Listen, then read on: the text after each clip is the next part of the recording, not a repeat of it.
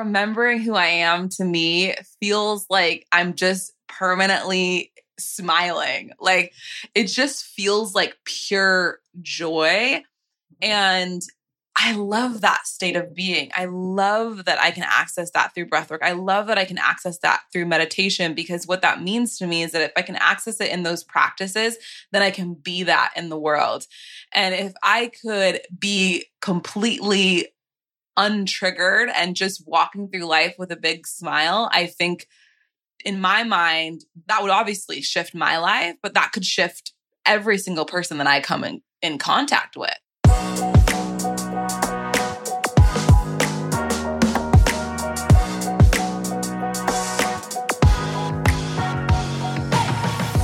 You're listening to This Life Explains It All with the creators of Vera, your guide for navigating a conscious life. We're Stefania Romeo and Catherine Griffiths. This Life Explains It All was created out of belief that our life experience is our greatest teacher. And as soul sisters and intuitives, we've spent the past decade completely obsessed with better understanding our minds and our bodies, all while running a mile a minute with busy careers as leaders in the tech startup world. On this podcast, we are bringing you the insights and lessons that have changed our lives with the thought leaders, healers, and dreamers behind them. We're discussing wellness practices, healing methods, and experiences that get us to think differently about life and live empowered. Whether you want to uplevel your health, your career, your relationship, or going through changes to your life path, this information can help you get there and let you know that we're right here with you. We believe life isn't meant to be lived linear, and no matter where you are right now, you're right on time.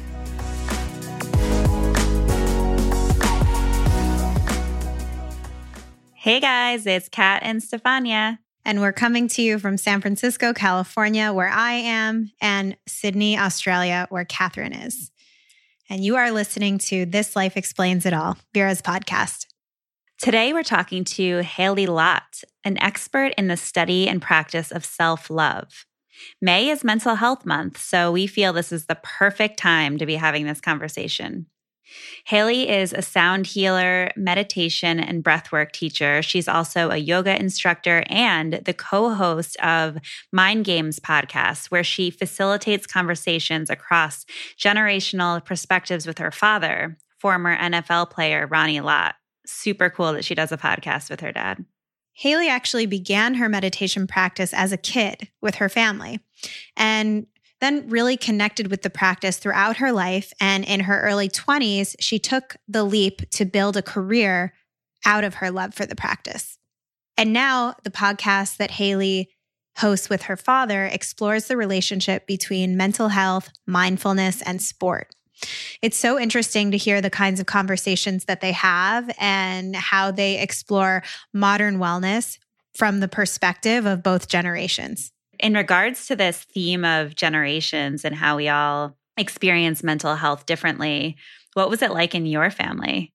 Yeah, I think that I got a couple of different perspectives in my experience growing up. I think because in my upbringing, I was around both my parents and my grandparents a lot. And so I was around my grandparents' generation as well as my parents. And I think that my parents, especially my mom, is very evolved when it comes to acknowledging the importance of mental health care. But because my family is one of immigrants and my grandparents, were immigrants in this country, my parents raised as almost first generation immigrants in this country, I think that in some ways in that dynamic, mental health was viewed and can be viewed as a luxury. And so I remember as a kid, my grandparents saying things like, my grandfather saying things like, oh, like if I was upset or, I don't know, not fully present, which I think happens when we struggle with our mental health growing up, I kind of got a lot of messaging around, oh, what do you have to be worried about? Like, you're fine. Like, you have a great life. You have an education. You have a great family. You have all the food you need. You have luxuries. What do you have to worry about? Like, you're fine. Kind of like that suck it up message. I mean, I don't think that they had that languaging, and then I think that we would sometimes get the programming that like, oh yeah, like I have it great. Like there's so many other people worse off than me. I'm fine. And I think that it can be viewed as a luxury, especially for people like them. And I think a lot of people in this country right now too, who come from having to worry about the basic necessities of survival and life, then thinking about mental health feels like it comes afterwards and feels like a luxury. Does that make sense? Did you have any of that? I know you grew up around your grandparents a lot too. Yeah, I feel like with my grandparents, it was just something that was known not to be talked about. If there were problems or if there were issues, then it would just get swept under the rug. No one would talk about it. No one would address it. So that was how I grew up and how for a long time I thought that I should be as well. And I shouldn't talk about anything and, just pretend like everything is fine. So I think that is just, it's kind of similar in that what you're saying with your grandparents is that it was more of a luxury. So it seems like it was similar in my family, but I just perceived it a bit differently. Like it's just like, oh, we just don't talk about problems or we don't talk about what's really going on. So my mom was a bit different. She did go to therapy and she did definitely talk about her problems. And when I was going through a tough time in high school or middle school, she did send me to a therapist. And at the time, I just didn't want to talk to her. I didn't understand. It was like, you're a stranger. I don't want to talk to you about my problems or about what's going on with me. So I really did pick up that mentality from my grandparents. Yeah, I shared the kind of grandparents and generational perspective, but my parents, like I said, especially my mom, like there was a lot of talk and awareness about mental health. And I also went to therapy when I was younger. I mean, I've had a therapist for most of my life in some form or another. And I just view it as part of my mental health care, part of my practice. And so there was the exploration of that. But I think that the other couple of things that come to mind were both, I think that some of us, have grown up with are like some religious undertones to the way we think about mental health. Like, pray, like give it to God. Like I got a lot of messaging like that. And while, I believe in those things outside of the confines of an organized religion, I think that there's like a level of bypassing that comes with that because we don't really get to the root of what the issue is. And it's sort of bypassing, like, it's almost like the religious version of the think positive. And so I think that's another thing that I got. And I think one of the other things I've noticed in my later years, not just with my family, but just people in my life and in general, was that I saw that there was this big surge in like looking to medications and prescriptions and, those are your options if you're having issues. And certainly those are appropriate for some people. But I think that as I've grown and in the past, maybe 10 years and started getting more into this work, maybe in the past 5, I'm so grateful to be aware of so many other options that exist to take care of our mental health outside of medication. Mm-hmm. And I think that the things that we talk about with Hailey today are really relevant to that. Yeah, absolutely. And I agree. There are some people that without a doubt require medication. But I think that if you're at that level where, you are anxious and you are depressed and just having that kind of off feeling, just being able to access these tools that are so readily available now is so powerful. And it's really helped me. And I'm glad that we live in this generation because there's so much out there and there's so much guidance to help with all of that. And just even talking about it and having it be okay. Like if something's going on, I have my core group of friends that I can talk to, or I can work with a coach or work with a great therapist or an energy healer. There's so much out there. And I think it just helps so much. And not being able to talk about it or feel shame for it would be really tough. And I think it's nice. I think it is also bringing our parents or, even if our grandparents that are still alive, it's bringing them on that journey now as well. Like, did you know that you can actually talk about this stuff? And you can there's actually tools that you can use too. Yeah. So I think that's a really nice experience too, to start introducing, even though, they can be a little bit stuck in their ways at this point, but yeah. Good luck with that. Yeah, it does. Well, I love that. I mean, you mentioned to me before this that it was Mental Health Month, and I didn't know before that. I didn't even know there was a month dedicated to mental health, but it's so, so important because there are so many factors in modern life today that I think can prevent us from, holding like a steady balance in our mental health. Mental health is incredibly important. We need to support each other, be in community with each other. And I think that anything that I can do to help that for others and myself, I want to do. All right, so let's get to the conversation with Hailey. In this chat, we are talking to Hailey about the science behind meditation and breath work, how they actually work, and what is going on in our bodies when we practice them. We talk about the overall benefits of meditation and breath work, why do them, the things you can do at home right now to relieve anxiety, what it's like to be super vulnerable with your dad, how Hailey and her dad have connected on a deeper level through their work on their podcast together. Hailey opens up on how we can do that with our own parents or parent figures in our lives, and what being authentic really means and why it's so important, how movement, breathwork, meditation, and yoga can help you remember who you are. Let's get into it.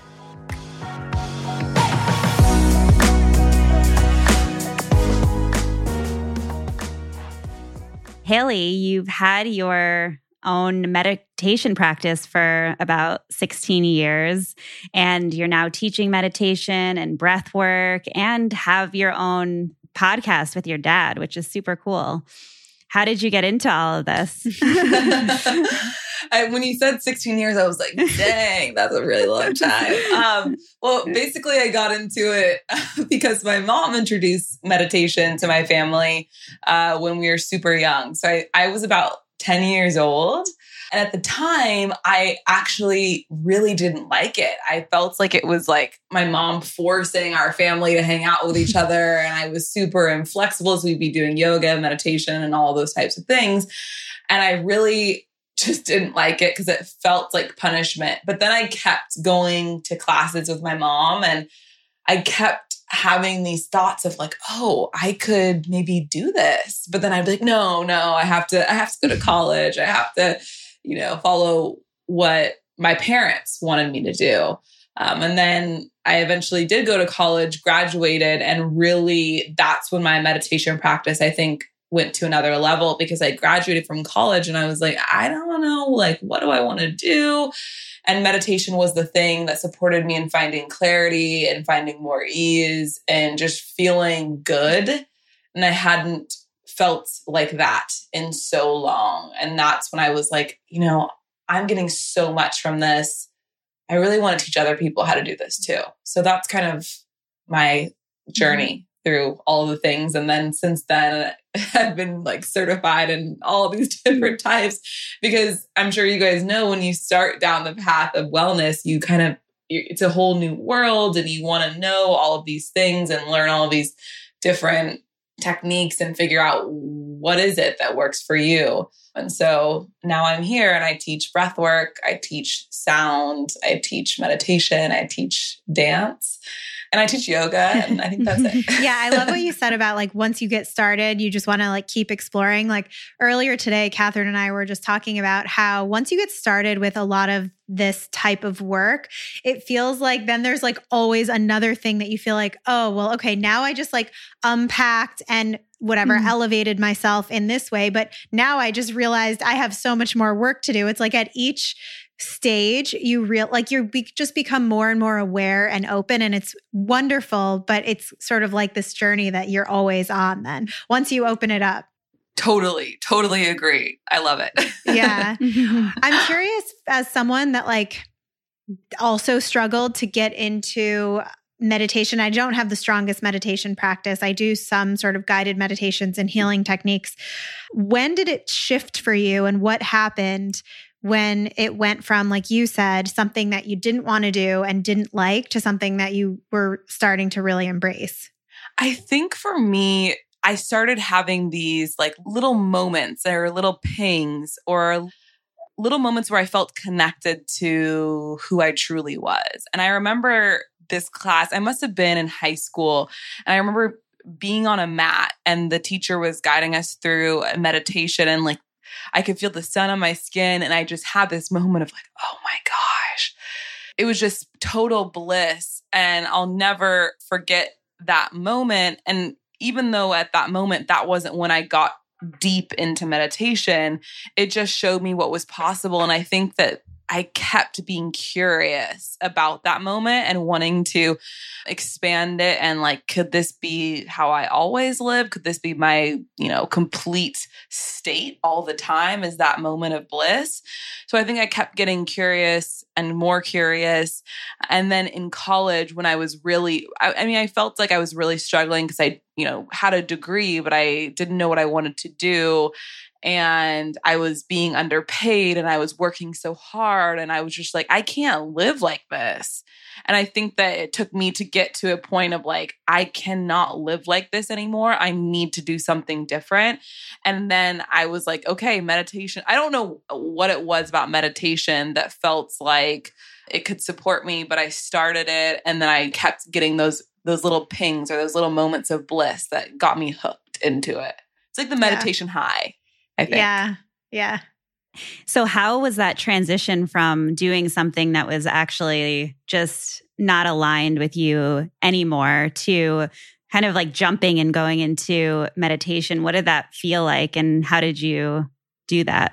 It felt like extremely exciting and extremely scary at the same time, because when I knew that I needed to do something different and I knew I wanted to teach meditation, luckily my mom supported me in that.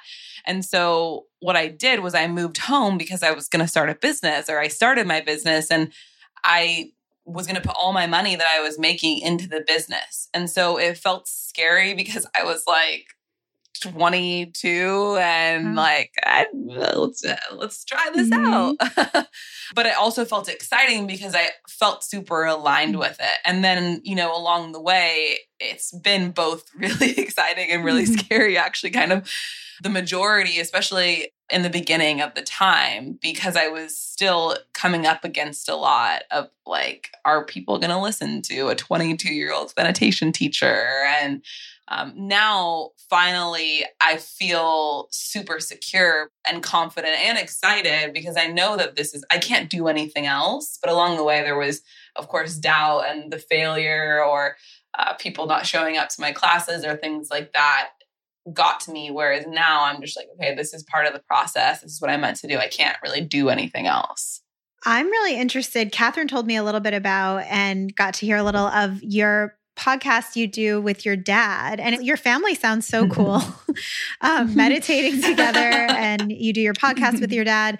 How did you get started doing that, and what's that been like? Yeah, so we started the podcast. We started recording in 2018, but it didn't launch till 2019. And that podcast happened because I was actually traveling alone and I was listening to a lot of podcasts and books on tape and finding so much comfort and support because I think it had been like a month at that point where I was traveling alone, and a ton of different emotions came up in that time. And podcast is what really supported me. And I had this idea of like, oh, I could do this.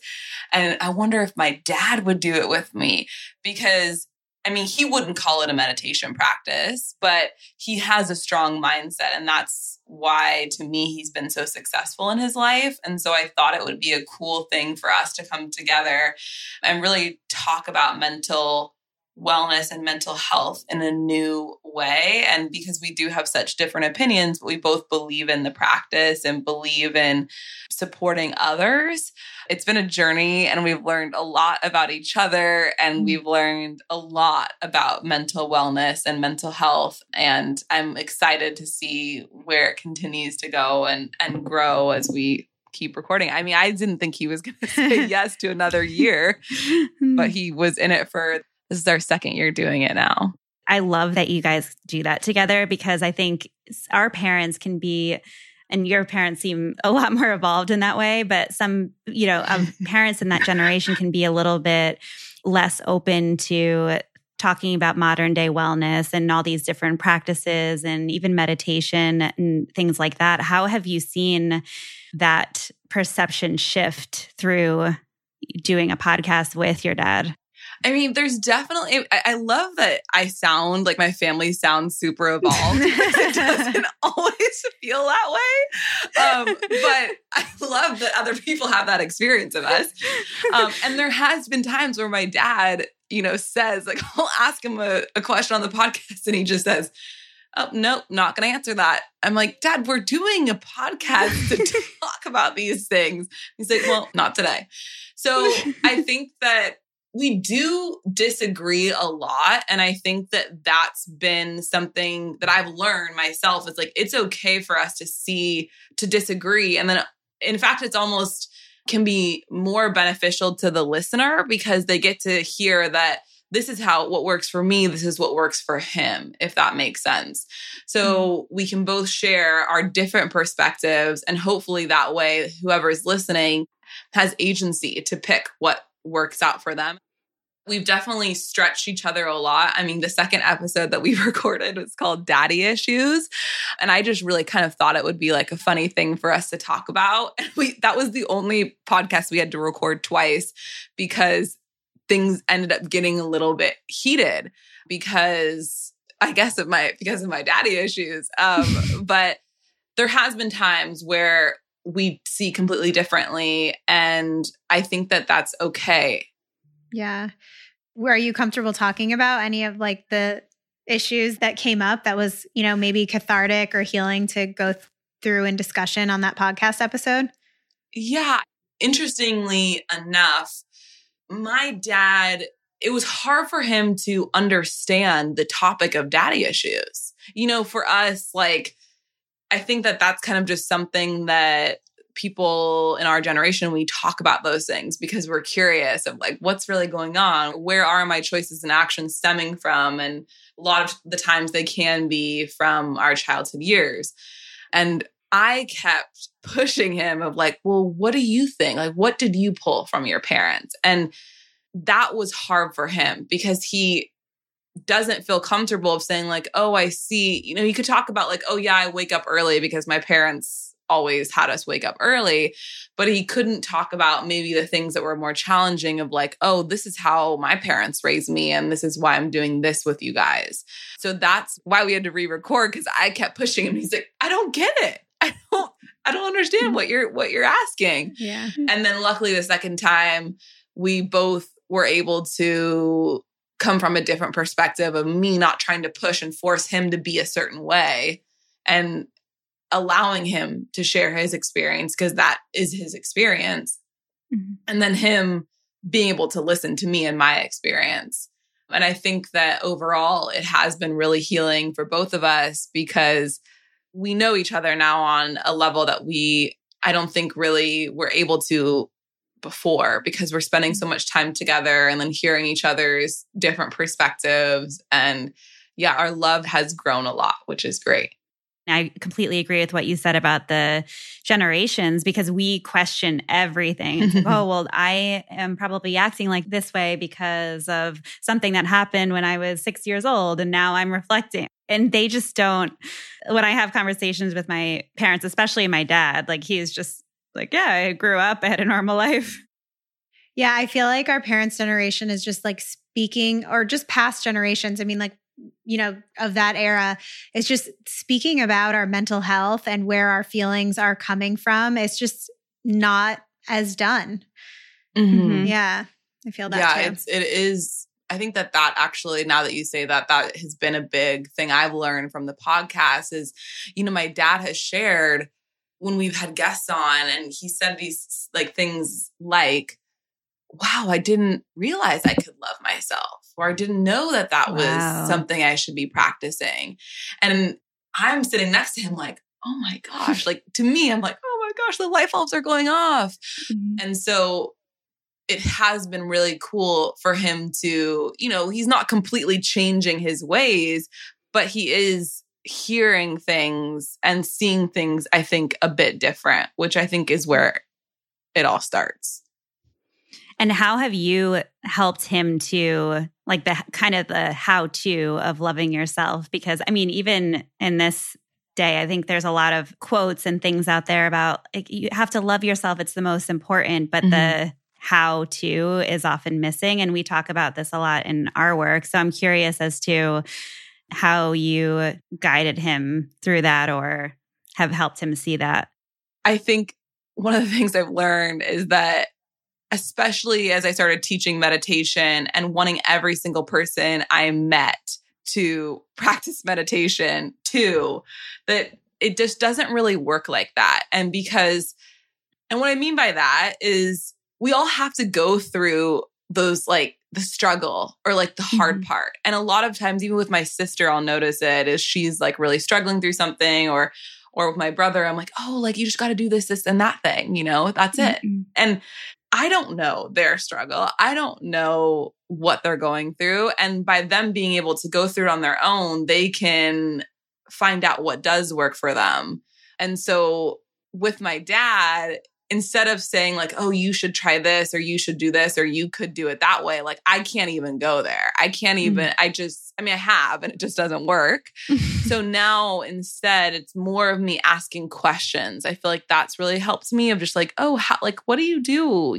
How do you take care of yourself? And that's a lot about our podcasts we do is just asking each other questions and trying to uncover something and see something from a different way. But yeah, it's more about me asking. And even if I'm like, no, like what he should be saying, that he looks himself in the mirror and telling, and says, I love you every morning in the mirror, that's what he should be doing. It's like, that might not work for my dad. So I just get to be curious and ask and listen and trust. So what would you say to someone that, I mean, you're such a great example of like building this open and meaningful dialogue with your parent. What would you say to someone who wants to maybe open that kind of a dialogue with their parent or someone of that generation who's a parental figure in their life? What would you say to them in terms of, a couple of ways that they can get started doing that, or a couple of, prompts or things that they can do? Yeah, that's a really good question, because before we even started the podcast, actually, I really was committed to changing my relationship with my dad. We had a good relationship, but I didn't feel like it was really deep, and I didn't feel like he saw me, and I don't feel like I saw him. And so I think that for me, I always thought it was about him changing and him being different, and he needed to learn these certain things, and he needed to do the personal development that I did. Yeah. And, he would try, but it wouldn't work for him.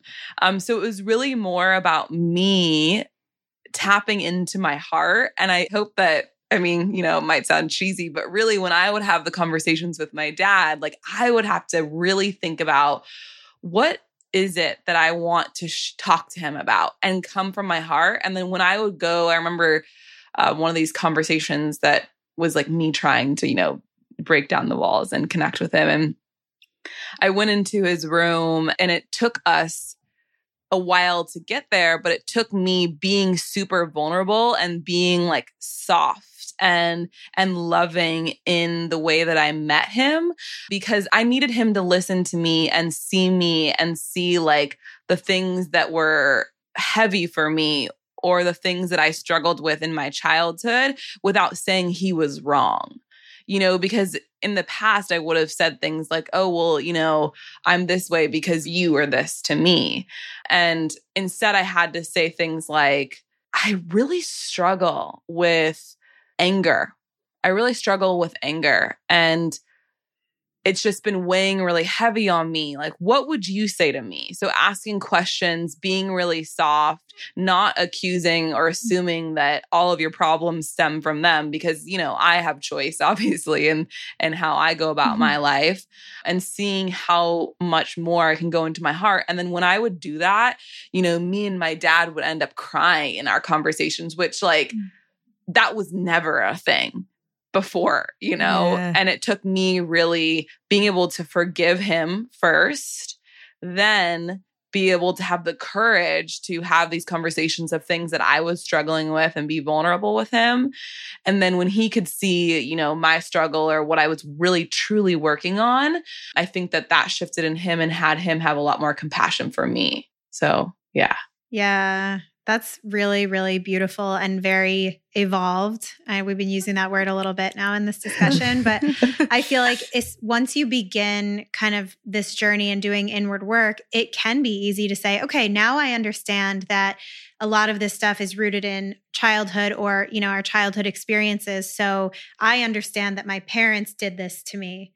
But that's not the full picture because what about their experience and their parents' experience? It's just like this whole thing that, then leads us to where we are. And it's not really like a fault thing. So I think that I really like the way that you said that. Yeah, I think that's huge is that when we recognize that, like when we take responsibility, because even though our brains are developing from ages 0 to 14 and we have all of these subconscious patterns that we function in from today, like it's my responsibility to meet those parts of myself. It's my responsibility to heal those parts of myself. It has nothing to do with my dad, but I can share with him my experience.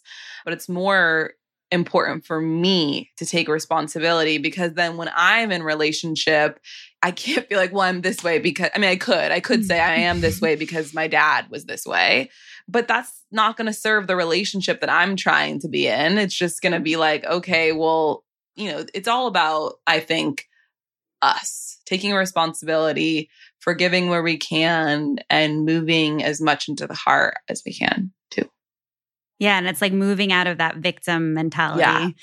And I remember when I was growing up and I was adapting that victim mentality and just being like, well, I'm this way because this happened. And I remember my dad actually saying to me, it's not cool to act like that. You are in control of your own life. And I looked up to him a lot. So from that moment, I just never, I made it a point to never blame anything or anyone else and just take responsibility. And it makes such a difference. And it's, it's obviously harder because you have to confront yourself and actually take the responsibility. But it's so true. Like when you change the energy of yourself, then all the relationships around you change and become better. So Little Joe Dispenza over there.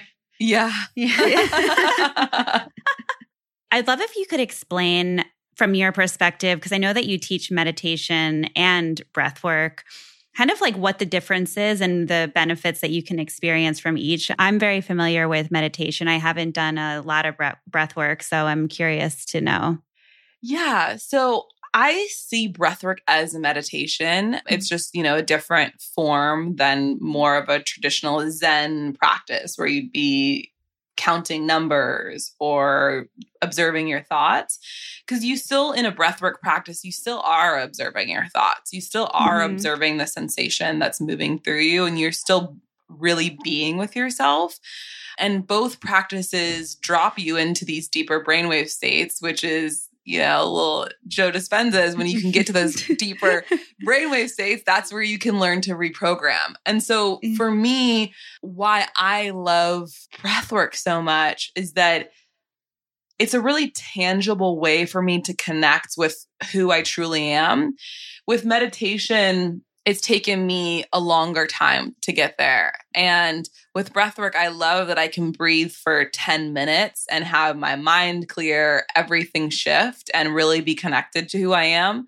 And with meditation, it takes me a little bit longer. But that's like finding out the different things that work for you. With breathwork, it's active and you're breathing intentionally and intensely. So I like to think that practice can sometimes be more accessible to someone who's, I hear all the time, I can't sit still. And so breath work tends to be something easier for people, even though it's more challenging, but it's easier that you're actively tracing your breath. You're actively following the breath and you're feeling it into your body. So I love both of these practices for different things. And right now in this moment, I've been heavy into breathwork myself because I want to shift my stuff like really quick. And breathwork does that for me. Can you talk a little bit about the science or mechanism behind like what's actually happening in our bodies when we're doing breath work or doing meditation? Like what's happening to create then that shift? Yeah. So the first thing that comes to mind for me is your brain waves. And so you're essentially dropping your brain waves down deeper and deeper into probably around, a theta state, I would say. You can get really deep in breath work. You can get super deep. And the point of doing that is, like I shared before, is that when we can get to these deeper levels, we can clear out what's there. We can reprogram it by going to a deep level and having a new belief and forming a new belief at that level. With breath work, there's other physical sensations too, because you're breathing in way more air than you normally are. And so sometimes in breath work, you'll have your hands like start cramping up like little claws, or sometimes you'll feel tightness in different areas of your body. And sometimes you'll even feel like tingling throughout your entire body. And that is from the over oxygenation of the blood. So you're taking in so much air, your blood is getting more oxygen than it normally is. And that's where you'll get those physical reactions. And I think that that's also part of the high that you can feel from breath work. In meditation, it's different because you're dropping yourself deep into the brain waves. You're not getting as much of a physical sensation or as intense of a physical sensation as you would in breath work. And doing that, and when you are experiencing the breath and feeling that in your body, by doing and breathing in that way, you're also dropping your heart rate. You're dropping into the parasympathetic nervous system. It's really about dropping into those deeper brainwave states. That's it. And so you can access a deeper part of your conscious. And when you get so deep, it's not just like your conscious brain, it's your super conscious brain. It's like not even your subconscious, it's the super conscious. Mm-hmm. What kind of, if any, shifts have you seen in people that you've worked with doing meditation and breath work by, helping them access those parts of themselves? With breath work is probably the most powerful shifts because, like I said, it's active and it's more, aggressive. I don't love that word, but it's just more intense. And so people come in one way and it feels like they leave a completely different person. I've heard things like, I never knew that I could actually be peaceful. I've always felt anxiety. I've always experienced anxiety my entire life. And after this class, I feel no anxiety at all. So I think that shifts like that is like, whoa, someone accessing a part of themselves that they didn't even know was there. That's probably the biggest shift. I think with meditation and working with people, it's more about connection. And I think connection to that place, connection to your authentic self, your true self, your heart. Connection, I feel like, is the biggest thing people leave with meditation. And breath work, it's more like, what just happened? I didn't know I could get this. Where did I go? Like, what just happened? Things like that. So it's different. Yeah. I did one breathwork class actually here in San Francisco at the Assembly. And I went in thinking, this is going to be so peaceful. It's going to be like some quiet breathing. And it was so much more intense, like you said, than I was expecting. And I literally felt like I was floating above my mat. And the woman next to me was having like a full on, like letting every cry and emotion out. Like she had said after, like she hasn't cried in years. And it was really, really powerful and moving. So I totally get what you're saying. Yes. Yeah. Yes. I think both practices remind you of who you are. That is the bottom line. Why you practice meditation is you remember who you are. And in breathwork specifically, you can really process through a lot. I had a practice earlier today where I cried, just tears streaming down my face. And then the next moment we screamed. And then the next moment I was just laughing. And it's like, I needed that. I needed to release, and breathwork is like a process of kind of like peeling back the layers and letting go of the sadness, the fear, the worry that we experience, and maybe we're not experiencing it in this moment, but maybe we experienced it like a week ago and we just didn't let ourselves cry and we didn't let ourselves be with the emotion. And breath work, you move through it all, or you can. And when you say remembering yourself, how is that for you? I know you mentioned at the beginning, like that blissful feeling. Is that what it felt like for you? I think that remembering who I am to me feels like I'm just permanently smiling. Like it just feels like pure joy. And I love that state of being. I love that I can access that through breathwork. I love that I can access that through meditation, because what that means to me is that if I can access it in those practices, then I can be that in the world. Mm-hmm. And if I could be completely untriggered and just walking through life with a big smile, I think in my mind, that would obviously shift my life, but that could shift every single person that I come in contact with. You know, if I'm just a beam of light and I go out in the world and we want to match each other's vibration, that's just like natural. So to me, remembering who I am is a state of wholeness where I'm centered, I'm grounded, the triggers or the things come up, but I recognize that everything's neutral and that I have a choice in how I experience each moment. And I think that that's all I could really say about it, because it really is just a feeling that I feel, which is whole, centered, grounded.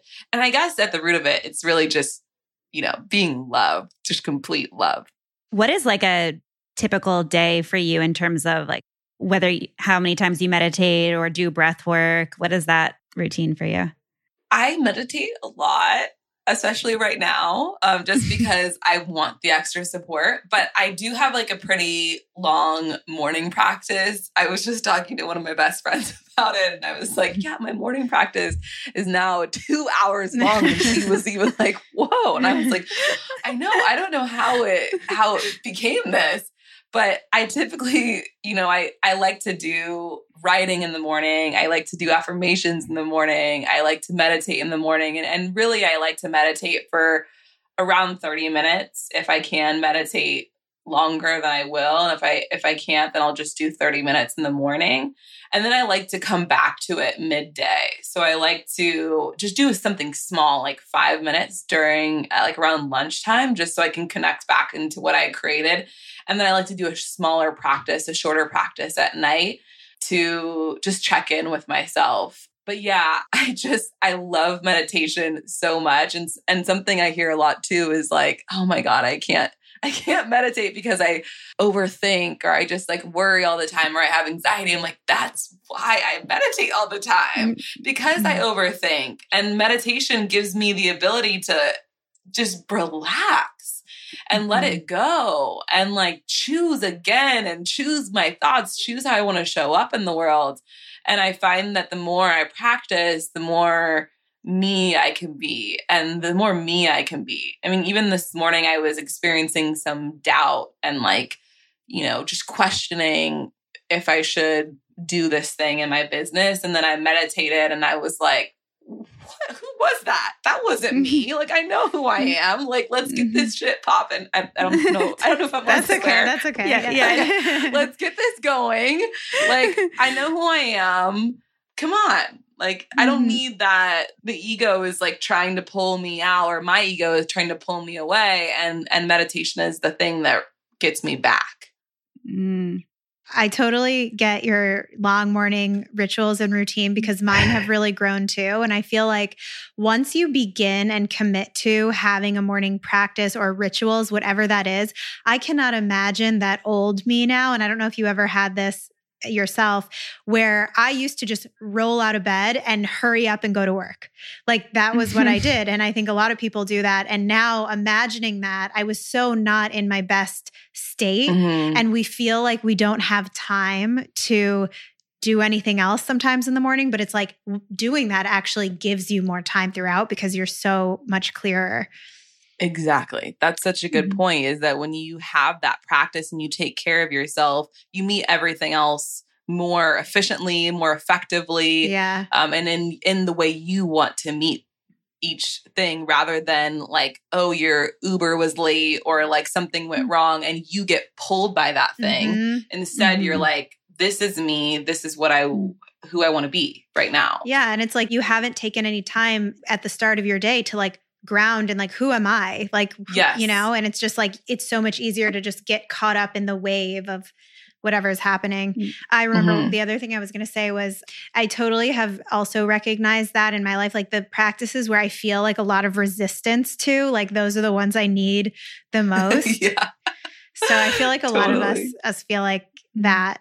Yeah. I'm curious for someone at home right now, and I know obviously there are a lot of digital offerings, and I don't know if you have any, and we can talk about those for sure before we close, but what are some things that people can do on their own, maybe even some small practices that maybe just take a few minutes if they want to start integrating some breath work or even some light meditation into their day or into their morning? Yeah, I think that for me, starting small is key to meditation. I think that that's where people can get scared off right away. Like, oh, well, I'm not going to meditate for 30 minutes. Like, I don't have that kind of time. And when I first started meditating, I had a teacher that said, oh, well, my meditation practice is when I swim. And I remember just being like, oh my gosh, like, I didn't know I could do that. And why I think that's cool and how I think people that are listening to this can practice that is really finding something that works for you, whether it's cooking or walking outside or yoga or whatever it is that you're already doing, and seeing if you can just be present with that. And what that means is being able to feel yourself stirring the pot. Can you feel your right foot touch the ground? Can you feel your left foot touch the ground? Can you notice what that feels like in your body? How does your breath feel? So it's really about bringing a sense of presence to whatever activity it is that you're doing. And then once you start feeling that, it starts feeling really good because you see the thoughts in your mind and you feel the thoughts kind of dancing and moving and shifting, doing whatever they want to do. But you have the ability to say, okay, cool, mind, like keep talking. I'm going to keep feeling my feet on the ground. I'm going to keep stirring the pot. I'm going to keep feeling my arm as it just like reaches up and touches the sky. Our thoughts will always be there, but it's about changing our relationship to them, learning how we can be in relationship with our thoughts without letting them pull us this way or that, kind of like we were mentioning before. That's the practice. Yeah. I think a lot of people, even that I talk to, or say like, oh, I can't meditate. It's not for me. I just can't concentrate. And it's really about, like you said, just keeping it simple. It doesn't have to be a big, intensive 30-minute thing. And also if thoughts come, that's totally fine.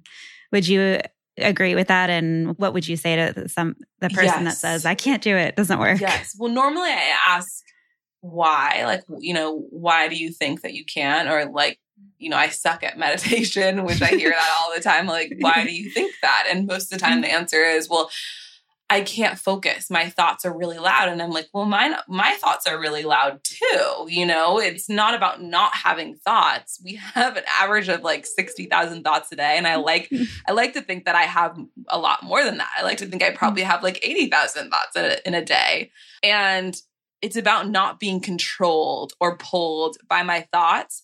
Because when you think about it, like 50% of your thoughts, maybe more, are just completely irrational. I mean, we've all like walked down the street and been like, how did that thought even come into my mind? Like, why am I even... So if you know that like we've all heard our thoughts be totally just, what the heck? So if we know that, why are we paying so much attention to them and why are we being so controlled by them?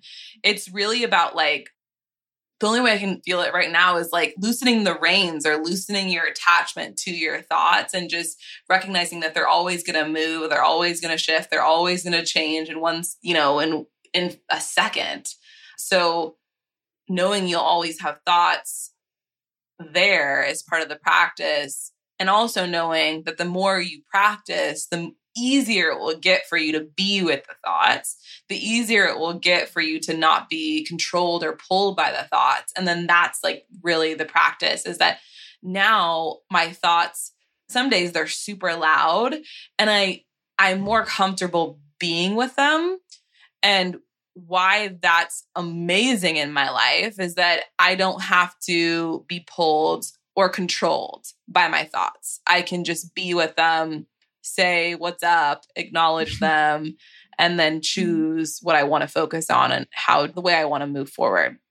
Yeah, it's almost like they're just in the background. They're just rolling through. Exactly. Similar. Exactly. And you build it over time. And then I think what's cool is then you'll start noticing yourself out in the real world, not reacting like you would have in the past. And I think that really the results can kind of hook people in, because you're like, oh, you just paused for like half a second.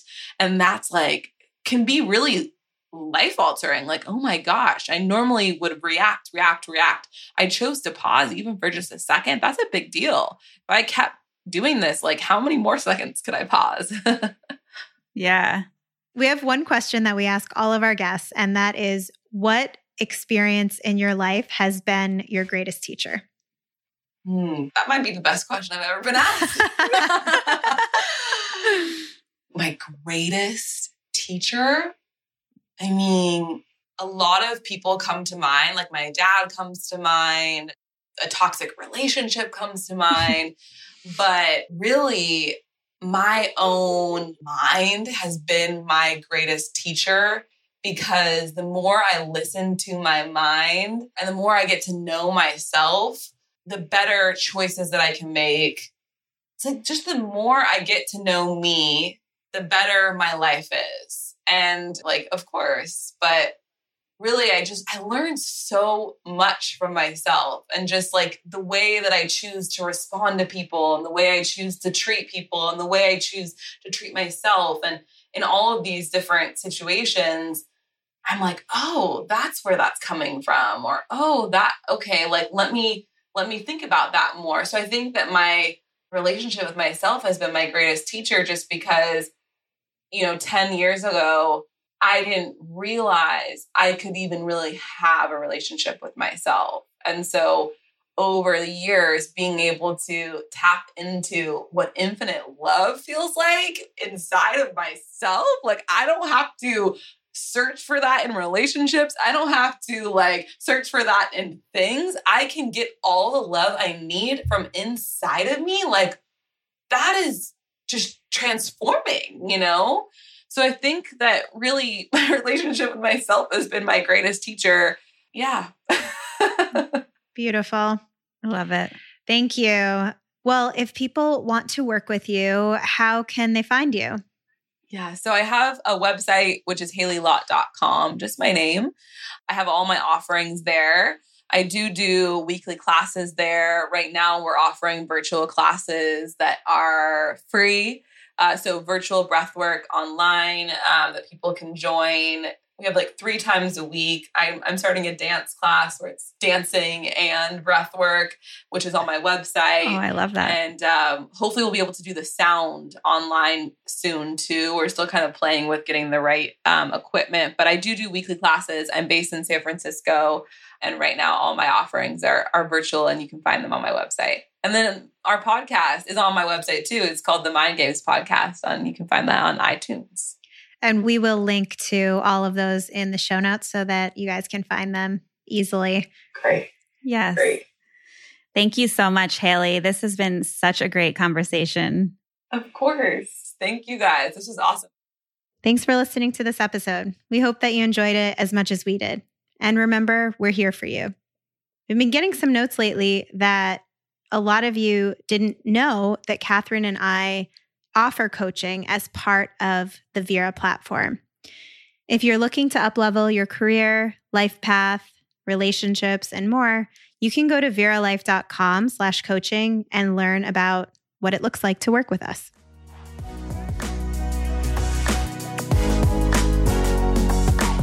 If you enjoyed this episode, please leave us a review or share it with a friend. And hit subscribe so you never miss a show.